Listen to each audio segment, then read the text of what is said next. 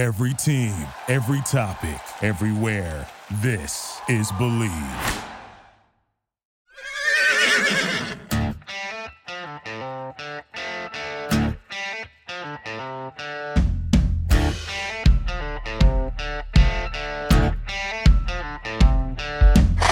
Hello and welcome to Beyond the Racetrack.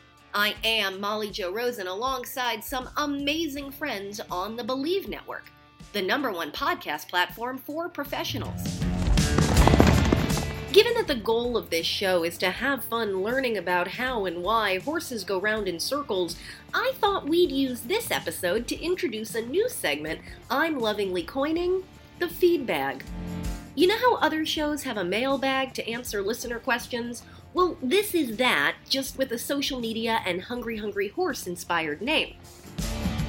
Between questions sent in via our Facebook and Twitter feeds and our ask@beyondtheracetrack.com email and my history as a tour guide and the Remington Park Racing 101 virtual cocktail hour that sparked this whole idea, I'm going to go through and answer some of the things you've always wanted to know about horse racing, but never thought you could ask about.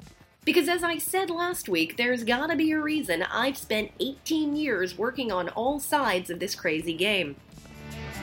No matter how you found us, and I'm certainly glad you did, thank you in advance for liking and subscribing and commenting and sharing and whatever else it is you can do from whatever podcast platform you found us on. Plus, you can join the conversation and tell us what you want to know about and who you want to hear from at beyondtheracetrack.com. Now, let's load into the gate and get to talking ponies. Beginning with the basics. At what age do horses start racing? The short answer, 2 years old. The bigger answer, when they are fit and mature enough. Think of it in terms of an NFL player. Despite what Hollywood might sell us on occasion, no one rolls out of bed, thinks, "Ooh, I want to play professional football today," and runs out onto the field a few hours later. It takes years of learning the physical and mental aspects of the sport before an athlete is truly ready. With thoroughbreds, the same is true. When they are basically a year and a half old, so think late summer, early fall of their yearling year here in North America, a horse starts its lessons at a farm, not a racetrack. They get a bridle in their mouth and a saddle on their back for the first time, then it progresses to having a human on board. As horses start to get acclimated, they move from the stall or the round pen to usually a small track, and they start learning how to be a racehorse by walking, then jogging, then galloping. One of my personal favorite parts of the process is the starting gate component. 2-year-olds will walk through or stand in the gate pretty much every day. I've seen it done as a literal gateway before they step onto the track every morning, which I personally love because I think it teaches the mental part of, I run after I get loaded in, from the very beginning. Whether the horse goes through a training sale or not, once they are considered ready, not outright race fit, but enough to run a little, they are shipped to a track-based trainer. Then it's up to that guy or gal to put on the finishing touches, pretty much getting the horse to work fast enough and steady enough to hopefully be competitive. The last step is to get gate carded, which is where the horse must show it can load, stand, behave, and then spring from the gate in the morning. This is also a time for the gate crew to learn any idiosyncrasies the horse may have that would need to be managed in the afternoon. In an ideal world, the whole process of starting and breaking and training and running takes about a year. But as one of the best sayings from a Hall of Fame trainer goes, never tell the horse the plan because you're just inviting injury or illness or something else unforeseen to pop up. I've seen horses win a few weeks after going through a 2-year-old in training sale in early April, but I've also seen horses debut at 4 years old, and both types have gone on to perfectly great careers. Basically, it's all a matter of the individual pony and their skill and how they're managed, and frankly, a lot of racing luck. The logical flip side of asking when a horse can start running is to ask what happens when they are done running. The short answer there is, well, pretty much anything. The longer answer depends on gender and soundness and athletic ability. When it comes to boy horses, who are called colts through their 4-year-old season, or if they were castrated at any point, they become a gelding, but when they're still intact and if they performed well at the highest levels, a horse can go on to stand as a stallion. I know a lot of owners who actually prefer to have girl horses in their stable because of the residual value that comes with breeding.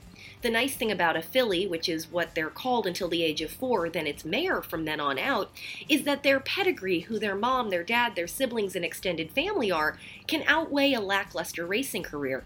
But what happens if a racehorse isn't good enough to go into the breeding shed? As someone who grew up show jumping former racehorses, you can see them doing all manner of things, from Olympic-level competition as jumpers or eventers to being passenger pets to leading trail rides. This is often where awesome organizations like those with Thoroughbred Aftercare Alliance accreditation or those who receive grant money from folks like After the Finish Line come in. They must meet a high level of standard in horsemanship, quality of facility, adoption policies, and other areas. You can find out more about the TAA and affiliated programs at thoroughbredaftercare.org. Some of the more popular organizations you'll hear about are Canter, which operates in a bunch of states, Rerun, which does the cool Monet paintings you often find on eBay, and New Vocations, the largest adoption organization in the country, which sees more than 500 horses each year in their rehab, retrain, and rehome program. One of the best places out there, and one you can visit when the world returns to normal, is Old Friends Farm in Georgetown, Kentucky, just outside of Lexington. Old Friends is sort of an equine retirement home.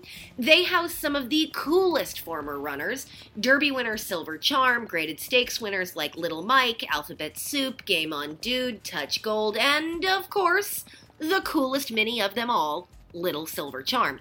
What Michael Blowen has built at Old Friends is truly special, and I highly encourage everyone to visit oldfriendsequine.org to learn more. Oh, and we should all be following the OTTB hashtag on Twitter to see all the cool stuff folks are doing with their off-the-track thoroughbreds. Another great question is how many horses can run in a single race? In Europe and Australia, it's not uncommon to see a 15-plus horse field. In North American thoroughbred racing, however, most fields for especially stakes races are capped at 14.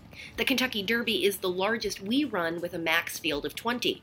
According to the Jockey Club Fact Book, where the industry's official stats are kept, the average field size in 1950 was just over 9 horses. It dropped a bit before peaking again in 1985, but has dwindled steadily in the 35 years since. We're currently at 7.5 horses per race. That may not seem like much of a drop, but one of the more interesting statistics, and one that many folks lament, is how many starts a horse will make in its career.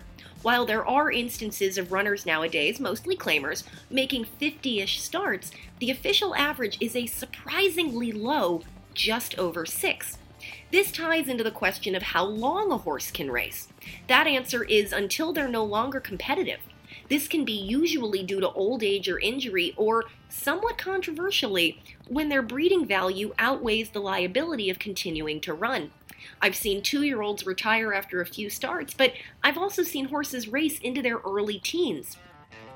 Speaking of the Kentucky Derby and its 20-horse field, one of my favorite statistics is the chance of making that starting gate. As the old quote goes, you're only 3 years old on the first Saturday in May once in your life, so it's not the best horse who wins, it's the best horse in that moment, in those conditions, in that 2 minutes. Looking at this year, those 20 horses will be from a crop of 20,598 foals born in 2017.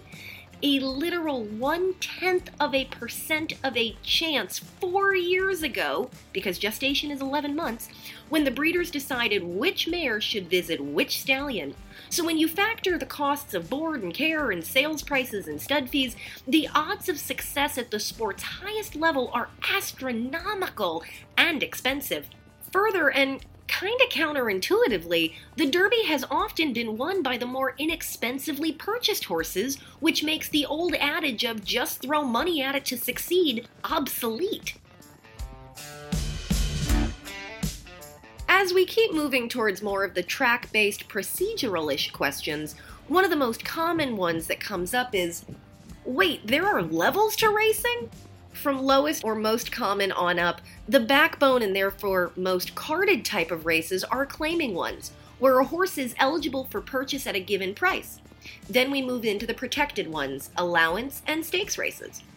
Each level has many subsections of its own, usually involving price or how many races have been won or some other condition. When it comes to stakes races, theoretically where the better horses are, there are 4 levels. Listed races, where the purse they're running for is sub $60,000. Then we get to the graded ones, which range from level 3 to 2 to 1. The races most folks will talk about and that you'll see on TV, things like the Triple Crown and most of the Breeders' Cup cards, will be grade 1s. Those are career makers for future breeding endeavors and come with the biggest prize money and trophies. What stakes races get which designation is decided by the Graded Stakes Committee here in North America. Founded in 1973 as a function of the Thoroughbred Owners and Breeders Association, the committee gauges competitiveness of major races by the fields of recent renewals. You know, a lot of professional sports have levels like this. MLB has AAA and AA ball, the NBA has the G League, there's the USL for men's soccer, but those are minor leagues that support the majors. Horse racing is a bit different in that any athlete can be entered at any level. The goal, of course, is to place the horse where it'll be most competitive, and as we talked about with Stu Slagle last week, races are often written with conditions or restrictions, but any horse can run wherever its owner and trainer decide to enter. Last question for today's feedback is a personal one I've gotten pretty often over the last 18 years of my career, and my answer hasn't changed since I was a little kid going to, as it was called in my family, the horse beach. What is my favorite part of a race? There's that split second when the gates break open and the world freezes.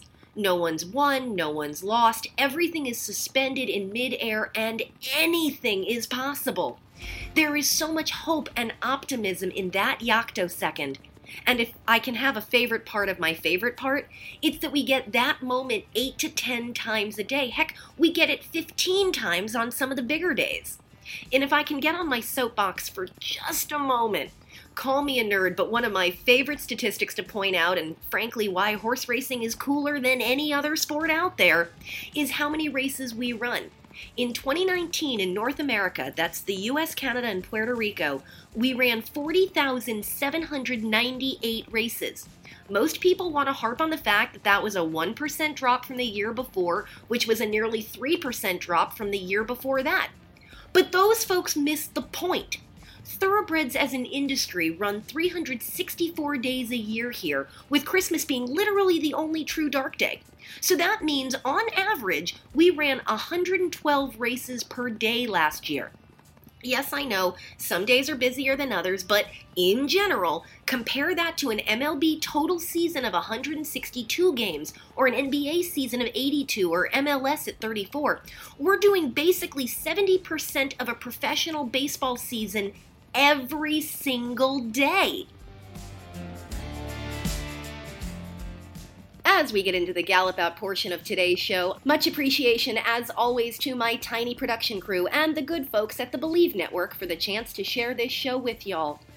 Remember to like and comment and subscribe and share and whatever else you can do from whichever platform you're listening on. If there's something about horse racing you want to know more about, drop us a note at ask@beyondtheracetrack.com or any of our socials, all of which can be found on beyondtheracetrack.com. I am Molly Jo Rosen, and I will see you back here next week as we once again go beyond the racetrack. This is gonna be a wild ride.